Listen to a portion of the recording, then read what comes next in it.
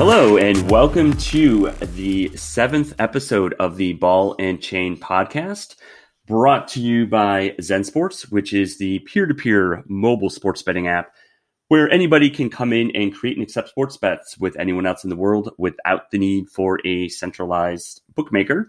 I am your host, Mark Thomas, and coming to you from, I've lost track which day of lockdown and quarantine this is, but I'm coming to you again live from San Francisco, or not live, but recording this on Tuesday afternoon from San Francisco.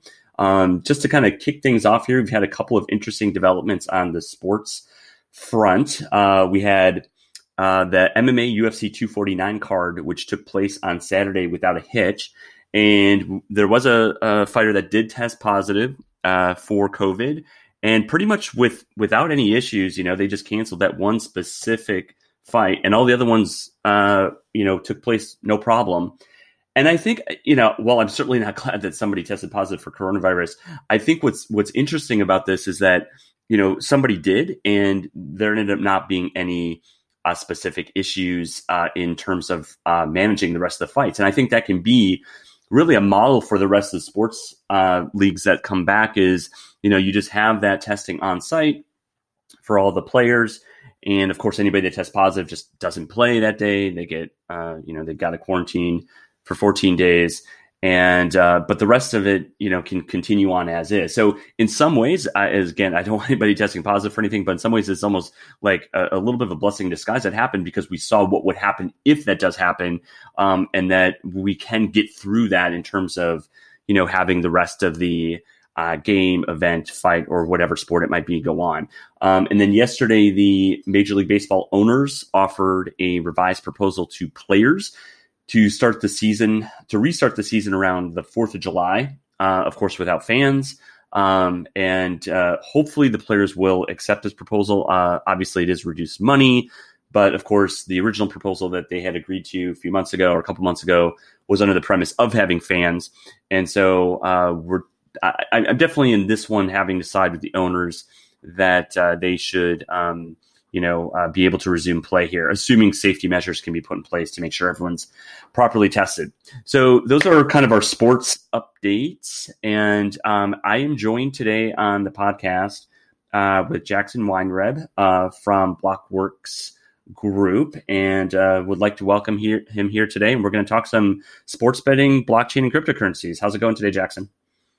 Hey, Mark. It's going well. Hanging in there, given everything that's going on. But thank you for having me today. Absolutely. And you're currently in New York. Is that correct?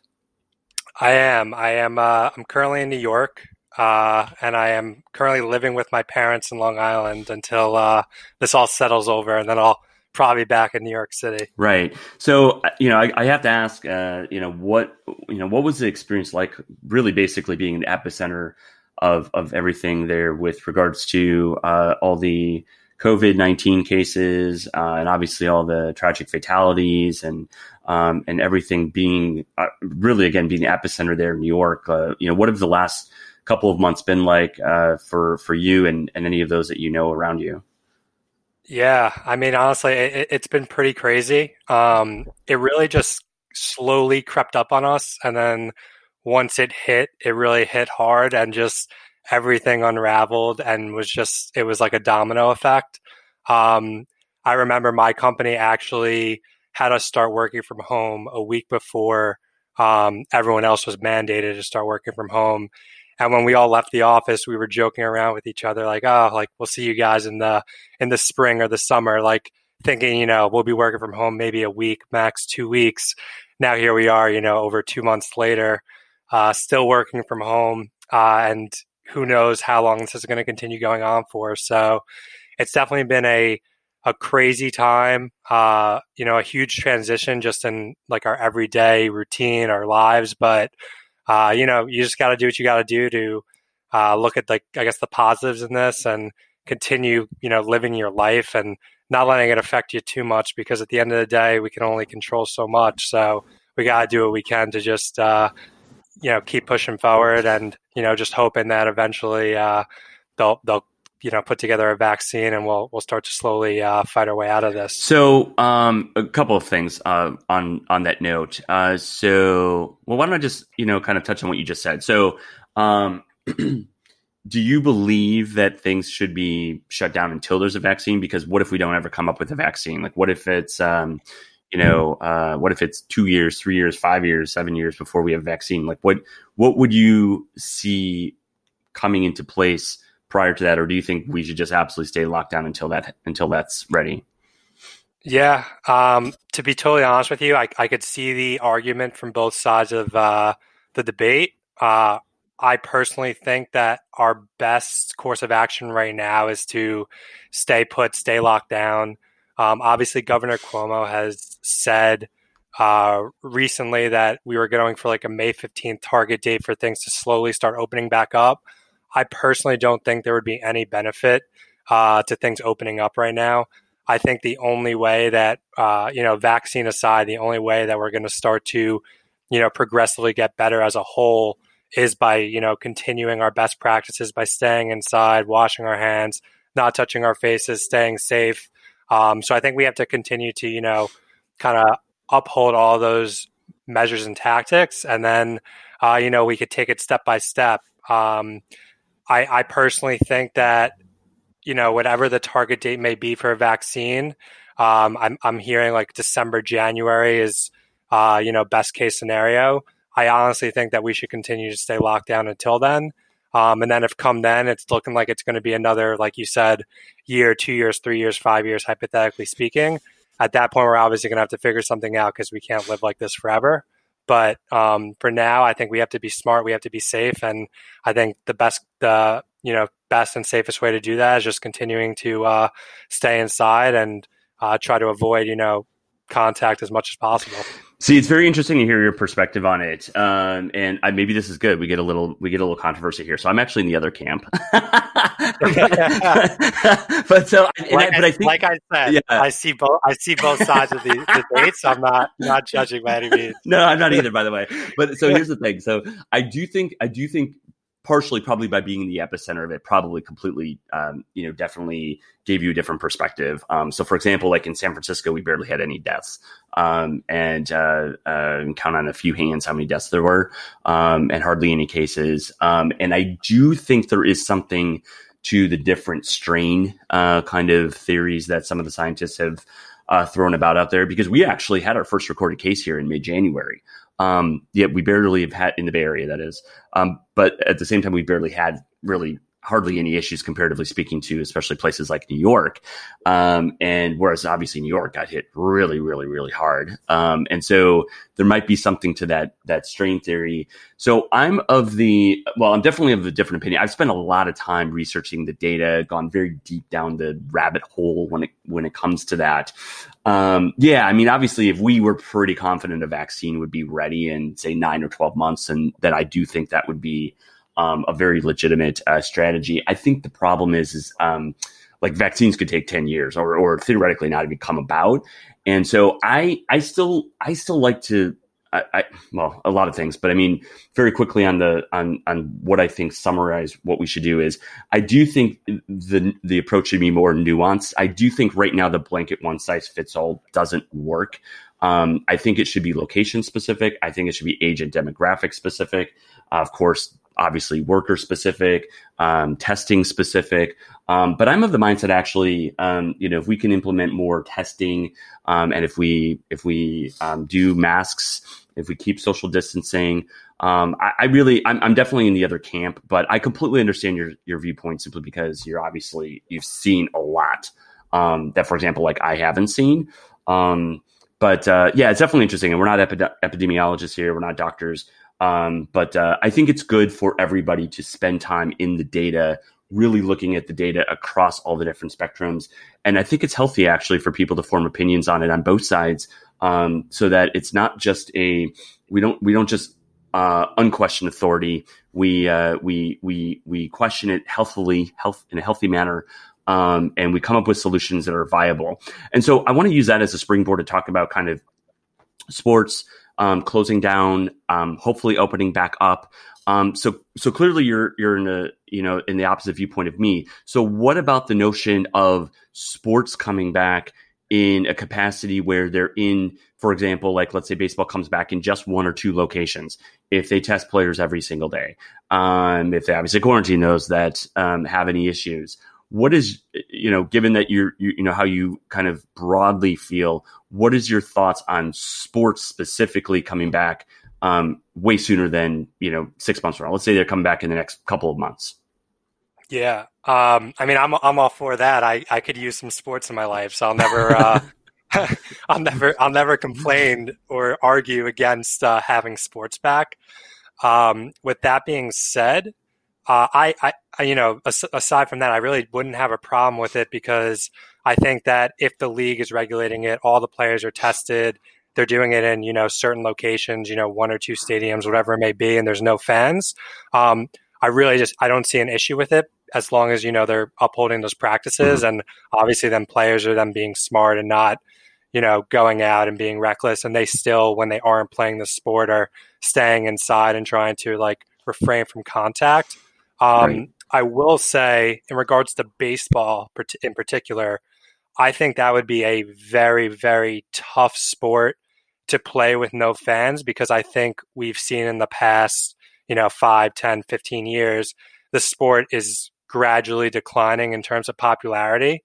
And I think what saves the sport of baseball is actually, the fan aspect and being able to go to the game, because nothing beats, a Friday night, 7 p.m. summer game, under the lights, going to an MLB game. So without having that, and you're going to want people to watch a full 9-inning baseball game on TV, maybe when it's the only sport on, I could see, it's sticking a little bit. But if that's going to compete with, the NFL or the NBA for airtime on TV when no one's allowed to go to games, I would be shocked if baseball survived, just to, the sheer popularity of it and kind of the difficulty and lack of entertainment, in my opinion, to watching it on TV. I'm not sure what your standpoint is on baseball, but that's kind of my two thoughts there. Yeah, that's interesting, because clearly the NFL is made for TV, right? I mean, that is as made for TV as you can get. So while on one hand it would be weird not having fans be at the games to affect the crowd, affect the game, have crowd noise and so forth. I mean, the game for the NFL is built for TV. It just is. I mean, I went to the NFC Championship game with, to see my Packers play, or I guess they call that playing against the Niners. And it wasn't playing very well. Let's put it that way. And I mean, it was great to be at the game, but it was actually a reminder for me. I'm like, I just have to admit, the NFL is just, it's in some ways, unless you're right in the 50-yard line, maybe halfway up, it is really built for TV. And so conversely, like you mentioned, baseball is really built for being at the game. Being outside in warm weather, it's a very relaxing sport. You can talk with your friends, not worry about missing that very next play, like maybe in basketball. You can have a hot dog and a beer and just relax. So it's a much more made for in-person kind of experience than the NFL for sure is. I think the NBA kind of almost is in the middle. I love going to NBA games. NBA games are a lot of fun. But you can also clearly get enough entertainment when, watching it on TV. I will say this, I guess, to play a little bit devil's advocate again. So first of all, I think, yes, if it's the only major sport league back, we need it. Just do it. Let's get some sports going back. Although I know, of course, we had MMA this last weekend. We've had esports, golf is coming back, NASCAR. But of the quote unquote 4 major professional sports leagues in the U.S., seeing baseball come back, even if, as the first would be great. I'd say the only thing is that this might be a good opportunity for baseball to experiment with some different things. In a shortened season, maybe they could experiment with the pitch clock to speed things up. It sounds to me like they might actually experiment with an automated strike zone to not have as many people behind the plate as otherwise. So, maybe baseball could use this as an opportunity to make it a more TV-friendly experience. So maybe it forces their hand a little bit to create a better experience, and maybe some of those things they can use going forward to make their broadcast more engaging. Yeah. I I definitely agree with that. And kind of going off of that TV friendly experience, I think someone who did a really good job with that, I don't know if you watched any of the games, but was the XFL. I think they understood that they're, the little brother to the NFL, to obviously never be as popular, but the way they went about broadcasting the games, going inside, interviews during the game, having like the audience able to hear the coaches calling the plays. It was little things like that where it really enhanced the fan experience watching it on TV. So I think, baseball, in order for them to, I guess, flourish in this type of environment with no fans and relying on viewership from people watching on TV, they really do need to get creative and think of ways of making it the most interactive and entertaining sporting event while watching it on your television. Right. And then there's the other slight challenge to now take the opposite, thought is that there is another challenge for baseball in that they would actually be starting their season over from scratch. Whereas if if the NBA and NHL come back, they can just go right into the playoffs. They don't have to worry about trying to start the regular season. They don't have to have, obviously, then all the players come back because they're just having the playoff teams come back if it's NBA and NHL coming right into the playoffs. And it's much easier to do basketball and hockey in one specific like location, like say Disney World, for example. So if the NBA returns and brings the playoffs back, brings the top 16 teams, so you're talking probably, 20 to 25 staff per team, including players. So that's a couple hundred, 250 to 300 folks. That's not that bad versus trying to bring back 750 to 1,000 folks for baseball, or 1,700 people back for football. I think the NBA and NHL in some ways are in a little bit of an easier spot, assuming, again, they can get the buy-in from the players and work out some of the logistics. I mean, they easily could just take over Disney World, quarantine, everyone there, keep everybody else out, and just start the playoffs and broadcast the games there. Right. So one of the things that we want to kind of touch on now is how does a lot of this kind of affect sports betting in general. So I know that you enjoy betting on sports, as a casual sports bettor. So what have you been betting on, if anything, in the last couple months while most of the major sports leagues have been shut down? And if you have been betting on anything, what has that been? What does that look like? If you haven't, what is kind of your game plan for getting back into sports betting? Like, is there anything specific that you're waiting for? Or what does that look like and how that plays out? Yeah. So, the last big sporting event was the Super Bowl. And I did take the Chiefs. So had a successful Super Bowl. Nice. Exciting how they came back, won. So that was great. And well, I hate the Niners, so we were both happy there. Exactly. They dismantled your Packers. So yeah, exactly. Best case scenario for you. But yeah, so I love Pat Mahomes, Tyreek Hill, Kelsey, all those guys. That team is absolutely electric. So I was like, there's no way. I don't care what you say about the Niners defense. They're not losing this game. I was all over the Chiefs. Even took them live when they were down. I was like, they are not losing this game. Ended up working out. It was electric. I ride into the sunset all hyped up. And, after that, I kind of like took a little breather from betting. I was kind of just like, this was such a great victory for me that I could take a little break. We got a full season of basketball ahead. That's how I'm thinking about it at the time. And then, a little over a month later, all this breaks out and then there's no sports to bet on. I'm like, oh my God, like this is insane. Like there's just no sports, there's no entertainment, there's nothing to bet on. Like, what am I going to do with myself? So I'm just like, maybe it's for the best, get a little break from sport betting. I'll save up my money. Don't have to worry about losing. I'm coming off the Super Bowl W. Wait, so you don't win every time you place a bet? I win 90% of the time. That's pretty good. I'm the best of the best. No, I'm not going to advertise myself as that. But as long as you're having fun doing it, then it's all right. But so I kind of like took a break, but then the NFL draft rolled around, and I was like, all right, like time to get some action going again. So I, got excited. I took some prop bets. Ended up just doing absolutely terrible with those prop bets. Nothing hit. And I was just like, wow, all right, well, maybe it was for the best that I wasn't betting. But then after those prop bets didn't hit, I was kind of pissed because I was like, I want to win back what I lost. So I ended up actually, for my first time ever, I placed a bet on a Madden Twitch game. I don't know, I guess it's just like a simulation, but it was literally a game. It was the NFL 2K tournament. No, it was a Madden game. It was the Ravens versus the Packers. You're a Packers fan, right? Yeah. So it was the Ravens versus the Packers in a Twitch, I guess, stream simulation. Absolutely absurd. I would never ever like think about betting on something like this, but desperate times call for desperate measures. So I took the Ravens first half -3 on the road against the Packers, and Lamar Jackson and the boys came through for me.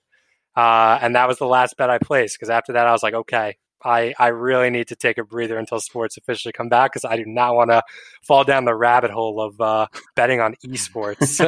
Well, now, so here's the interesting thing. So we launched esports betting almost about a month ago. League of Legends and Counter-Strike Go. That's a little different, though, than what you're talking about, because you're talking about simulated games. Versus League of Legends and Counter-Strike Go are actually players playing the games. They're not simulations. They're actually just like players doing anything else like poker or any other sport. But except they're playing Counter-Strike Go and League of Legends. Whereas simulated games, there's nobody playing it. It's just the simulation of the computer that's doing it. And they did the same thing for NFL 2K. In fact, in that, the Packers actually won the Super Bowl. So, well, at least you could dream in video. Yeah. See, hey, in a computerized world, the Packers are champs. So that's all that matters. so we're good there. Whatever helps you sleep at night. Yeah. Well, hey, it's all we got right now. Actually, I have to say real quickly on that, the Packers overachieved last year. 13-3 in an NFC, title game was, I would never have thought that after 2 straight years of missing the playoffs. So I'll take that. But anyways, I'm much more, again, this is, I have to preface this by saying I complain about this on every podcast because I'm also a Bucs fan. And of all the years for this to happen, they had to have it happen when they were not just like a total shoe-in to go to the NBA Finals, but historically good, like one of the top 5 to 10 best teams ever.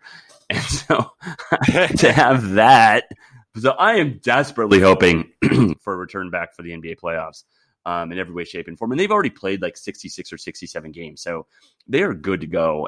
In fact, that's how long the season should be anyways for the NBA. So, they are totally good to go in terms of getting the playoffs back in terms of like determining a champion, if they can just get these games going again for the playoffs. So kind of, that was pretty heartbreaking. So are you then waiting? Is there a specific sport that you prefer to bet on, that you're waiting for it to come back? Because more things are coming back online. So obviously esports betting has been around. So MMA just came back this past Saturday, as I mentioned, with the UFC 249 fight card. NASCAR's coming back next weekend. If you like soccer, Bundesliga is coming back next weekend. English Premier League has been given the go-ahead to come back, I believe, June 1st. PGA golf is coming back in June, although probably more towards the end of June. And then, of course, we talked about the baseball owners have proposed or offered a proposal to the Players Union to come back July 4th. So what are you waiting for, or what are you going to start betting on as soon as more of these leagues start to come back online? Yeah, to be honest, I really would say that I predominantly bet on NBA and NFL. Okay.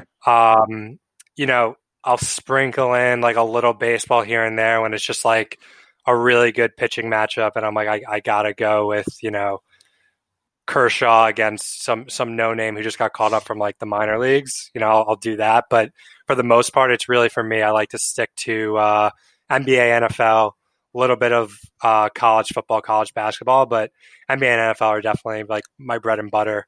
I love just NFL season, like every Sunday, just literally sitting on the couch from 1 to 7 p.m. watching Red Zone and getting my action in, following my fantasy teams, all that. And then, so I would say like during that time, NBA for me is like a little lighter because I'm really all in focused on football. But once football ends, I usually transition and like kind of like a switch gets flipped inside of me, and I'm like, all right, time to get excited about the NBA and really go all in there with betting and like daily fantasy, all that kind of stuff. So, those are really the two main sports. So the sports that are rumored to be coming back, like you just mentioned with like UFC, I didn't bother touching that this past weekend. And maybe like on golf, I would get some like good odds on someone and say they'll win the tournament. But other than that, I'm not really going too crazy with sports outside the NFL and the NBA. Got it. So specifically in the NBA, I'm kind of curious, what kind of bets do you like to place there? Yeah, I would. It really depends on the mood. Over unders are always unders actually are the worst thing to bet. There's nothing worse than watching a basketball game and rooting for there to be no points scored. It's absolutely brutal. So I try to avoid at all costs to bet on the under, but betting on the over is obviously fun. You're rooting for points. And then really what it comes down to for me is I think the NBA is, especially during the regular season, it's a long season, it's 82 games. So you really have to take into account, who's the home team, the teams that are playing, is it a road trip for one of the teams? Is it a back-to-back? Because I really do think that when teams are, on a road trip, 5-6 game road trip, whatever it may be, and they're playing like a back-to-back game, like it takes a toll on them. And I've even heard players on whether it's like podcasts or interviews on the side, like talk about that, how it's just so tough, like, going on a road trip, especially when it's like, you're on like a 5-game road trip and you're going to places like Cleveland, and not to throw your Bucks under the bus, but not like Milwaukee's probably that exciting of a city. So hey, there's a lot of good beer, a lot of good cheese. Sure, there's a lot of good beer, but maybe not as much to do as a place like New York City or LA. No, of course. Definitely not. So yeah, I think you do have to take all that into account, and so you don't want to get too stir crazy when placing a bet, because at the end of the day, I think you got to go with your gut. But it does take some knowledge and some skill when you're placing action on these games. So I think if you are gonna wager money, you might as well try to put yourself in the best situation to make the most educated pick out there. Yeah, so it's really interesting because when we had Dan from Cleat Street on the podcast on Friday, so he's a big bettor on baseball just because there's so many games, so he can kind of ride out any ups and downs from a volatility perspective, which I thought was a really interesting perspective. He also does bet on the NFL, NBA not so much. I really enjoy betting on the NBA actually. I feel part of the problem with the NFL is you really do have the any given Sunday issue where anybody can. It's such a kind of hype sport where if a team just happens to get hyped up for that day, they can come out and play really well, especially if they're at home, or especially maybe if, I don't know, if they maybe made some changes, with the coaching staff or whatnot. And also you get, in my opinion, a lot more backdoor covers in the NFL, simply because of, teams kind of playing prevent defenses when they get up by points, or you get some fluky, pick six. Or I think what was that Niners Cardinals game, where I think it was Niners were favored by 10 at home, and they were up by, I don't know, 3, I think. I don't remember what it was. And they got some, basically the Cardinals were doing a hook and ladder down the field type of thing, fumbled it, and the Niners ran it back for a touchdown to create a push on the point spread there on literally like the last play of the game. Whereas the NBA, I mean, of course you can get backdoor covers. I'm not saying you can't, but especially with the over unders, it does tend to play itself out in a normal fashion. And I think also you can kind of look at the stats a little bit more of the home road splits, a little bit more of the particular matchups you're getting for that night. And I think you can generally find some pretty good value in some of those over-unders. I also think, interestingly enough, I think in the earlier rounds of the playoffs in basketball, especially the first round, is you tend to get more blowouts, of course. And so the taking the favorite with the points, I've found to be pretty successful there because they generally, I don't know, for some reason they don't want to, whatever it is, they don't want to make those point spreads too large, and so, but they end up generally covering. So I think that's pretty interesting stuff as well. So next thing I want to talk about is kind of like your whole entire experience, like on the blockchain and crypto side of things. So you currently work at Blockworks Group. So could you tell our audience a little bit more what Blockworks Group does? What your role and involvement there is, all the different areas that it touches on from a media perspective, from a marketing perspective, the industries. I just would love the overview of everything it does, and then I have some kind of follow up questions for you from there. Yeah, definitely. So Blockworks Group, to put it simply, we're an events and media company in the crypto and blockchain space. So on the event side, we host conferences where the main goal is to kind of bridge that gap between the traditional finance space with digital assets. So we try to do this by bringing together both sides of the spectrum, where you have, traditional financial institutions that come to our conferences alongside, crypto startups, some of the bigger crypto companies. And it's really just a hands-on way to educate the entire community and allow people to network. Obviously, events are on complete hold right now. We've done events in New York City. We did one in London in February, a month before COVID actually broke out. So we got lucky there. So right now, obviously, events are on the complete back burner, and we're fortunate enough that we do have a media side of our business where we actually have a podcast network of about 20 podcasts. At first, we only had podcasts that were really focusing on crypto shows, really like crypto oriented. But we've, diversified over the past year. And so we offer crypto, finance, tech shows. So we kind of have like a wide variety where, in terms of, I guess, people sponsoring our shows, it doesn't necessarily only have to be crypto companies, because now we, are more well-versed and have other shows that appeal to like a more broad audience. So we can get more creative in terms of working with our sponsors. But I think, in all of this, we are very, very thankful and grateful to have diversified and have that media side of our business, because, to be honest, I'm not really sure what we would have done if, our entire business was, doing these conferences, because, you can only go so long without bringing in any sort of revenue for a company. So, we're really fortunate to have our podcasts, and, we're pushing along, making the best of it. And hopefully at some point we'll be able to, resume our conferences. But until then, we're just going full speed ahead with our podcasts. So so you said at a high level, you talk about like cryptocurrencies and other fintech and financial topics. Like, what are some of the things that you like covering? And what are do you have any theses and specific kinds of things that you've been covering, or interesting insights that you've been finding in the cryptocurrency space lately? In particular, like for me personally, I'm doing, like the business development. So it's really my job to best understand our product offering and then go out and find relevant sponsors for it. So in terms of like our podcast, given whatever the podcast may be, whether it's, a crypto focused podcast or a more traditional, financially focused podcast, I'm going out and finding prospects to potentially be like a sponsor of the show, where their product offering would, lend well with the host and with what they're talking about.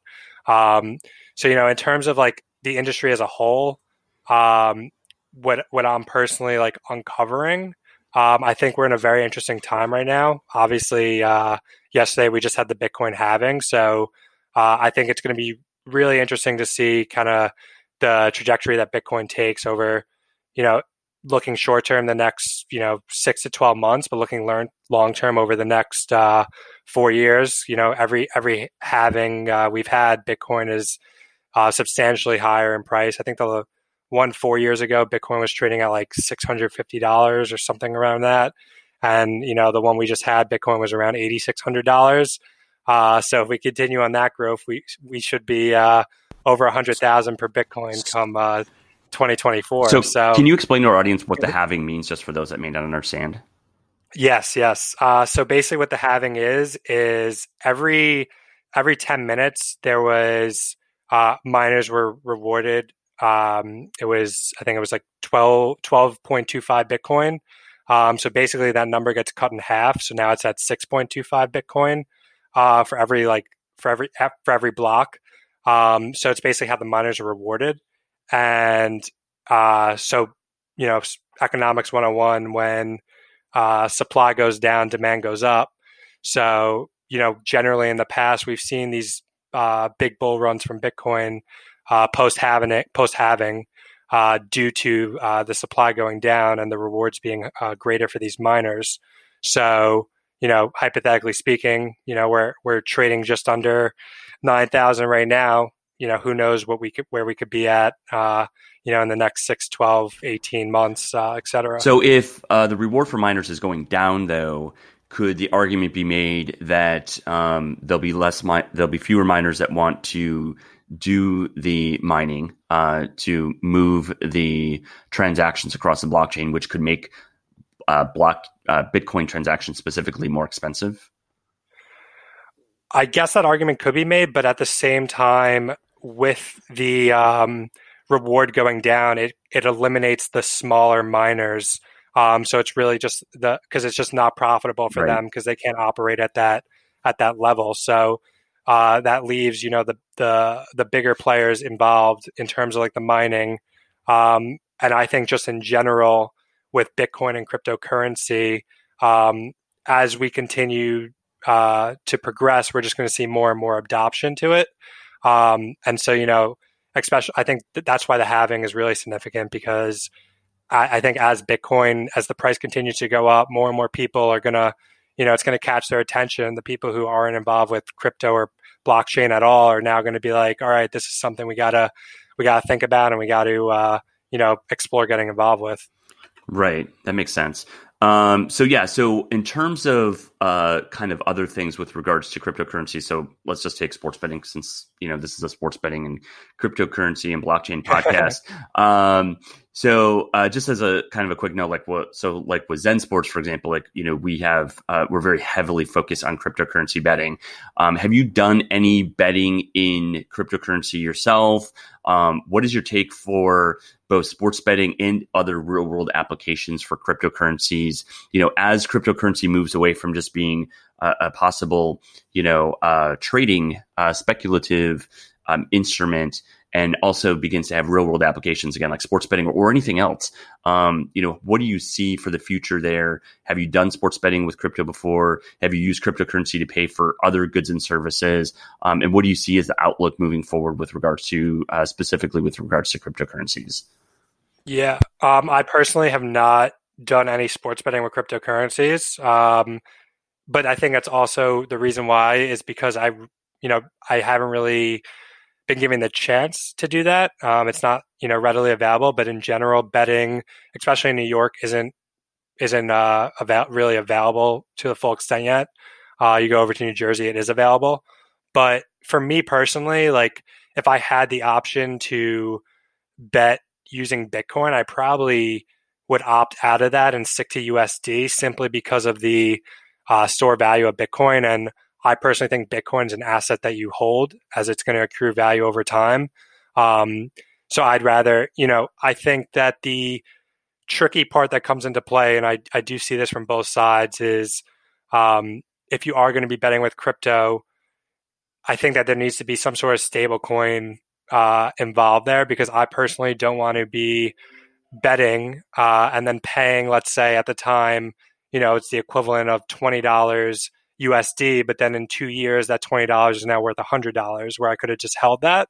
But at the same time, when you get paid, you have the opportunity to, win your bet, get paid $20, then you hold on to that crypto, and then that crypto is worth $100. So, kind of see it from both sides. But I personally, right now, I think prefer to be betting, just with USD in a more so stable environment.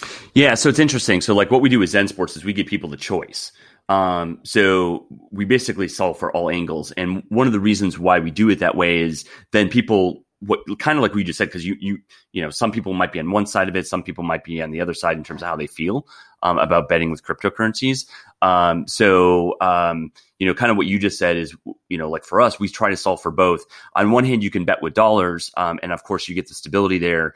On the other hand, you know, we have all sorts of like cool incentives and rewards when you use our token. And I do think that there is like what we have seen specifically with us is that there's a rewards component to the entire betting piece that I think is not really doable when it comes to regular dollars. So of course, when you go to Vegas, for example, like if you play consistently with one particular location or casino, you know, they'll reward you for your play. They'll give you comps, and so forth. That hasn't really kind of found its way into the online betting world very well.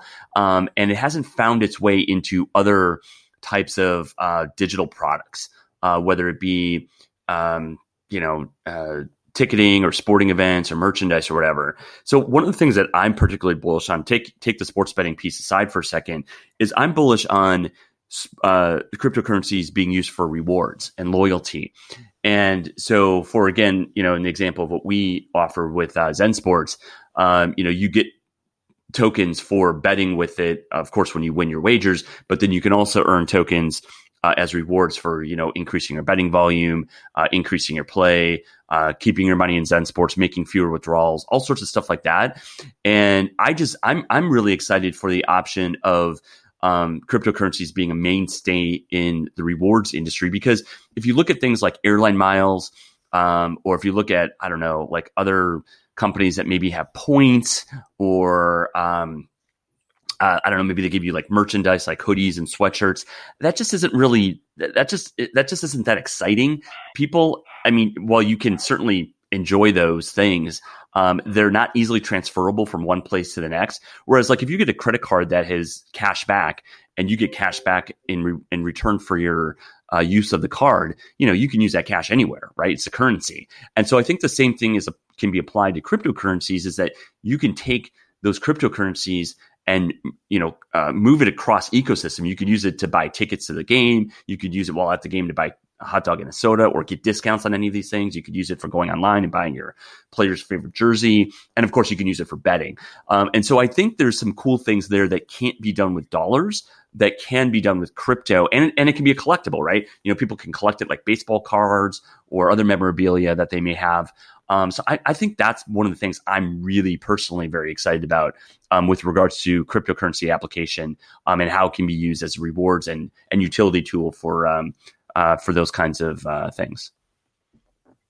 Yeah, no, definitely. I kind of going off that too, when you said like in terms of like trading, whether it's like cards or, you know, using it as rewards, I think it will be very interesting, you know, kind of going off topic here a little bit, but like in terms of how now players are starting to look into like tokenizing their contracts. Right. You know, Spencer Dinwiddie's kind of the leader in the NBA for leading that charge.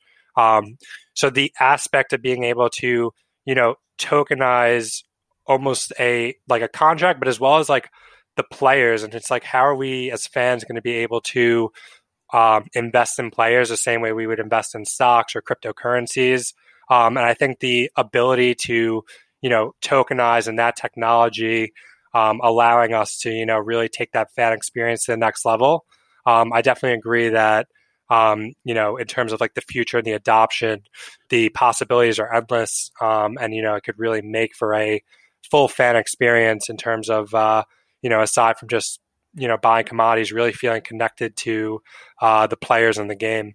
Yeah, totally. I think that it just has a much more fluid way of moving between different, again, like ecosystem partners, you know, as you kind of mentioned. And then also you can, of course, tie them to smart contracts on the blockchain, which are immutable, which is also nice from a you know, a trust perspective of trusting that whether it be money on the cryptocurrency side or the contracts on the smart contract side are really there. And I think it's just really exciting. And then I don't know if you saw this, but I believe it was the head of the SEC came out and recently said that, you know, she could foresee a digital dollar, not Tether or TrueUSD or one of the other ones that were created by a third party, but actually the U.S. government, creating a digital dollar. And it's interesting, kind of tying this all the way back to what we were talking about at the beginning with regards to COVID or other infectious diseases. I stopped using paper cash years ago, and it really actually had nothing to necessarily do with diseases or anything like that. But if you think about what is a big carrier of potentially diseases, it's transfer, passing off paper bills, and having it touch 500 people's hands before it's eventually out of circulation. NFC payments, cryptocurrencies, digital transactions. As we have kind of this type of world that we're in right now, I mean, this should even become more so, hopefully put into place, as we go about and think of the things that we need to do to make sure that we're all staying safe.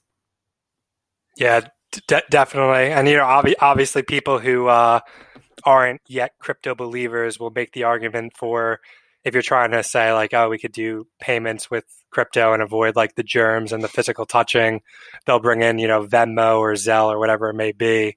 So, I think it really comes down to kind of educating the mass and allowing them to see that it's more than just a one-time transaction, and the long-term value that it holds in terms of, trading crypto back and forth. Yeah, exactly. At the same time, definitely, I think the digital asset side of the space can be, super duper interesting too. I have a prior real estate background. I think there's a lot of opportunity to digitize real estate,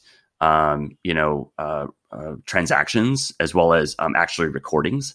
Digitizing, the county recorder's office, it's still being done with pen and paper and wet signatures and whatnot. Putting those under the blockchain, I think has some really interesting applications as well too. That aren't, of course, being done right now. So, cool, man. As always, it's great catching up, Jackson. This was a great pod. Really, really appreciate you coming on today. I thought we touched on some really interesting and cool subjects, and definitely stay safe there in New York. I'm glad that you're good, glad that you're well, and let's definitely chat soon. Yeah, definitely. Thank you for having me, Mark, and stay safe as well.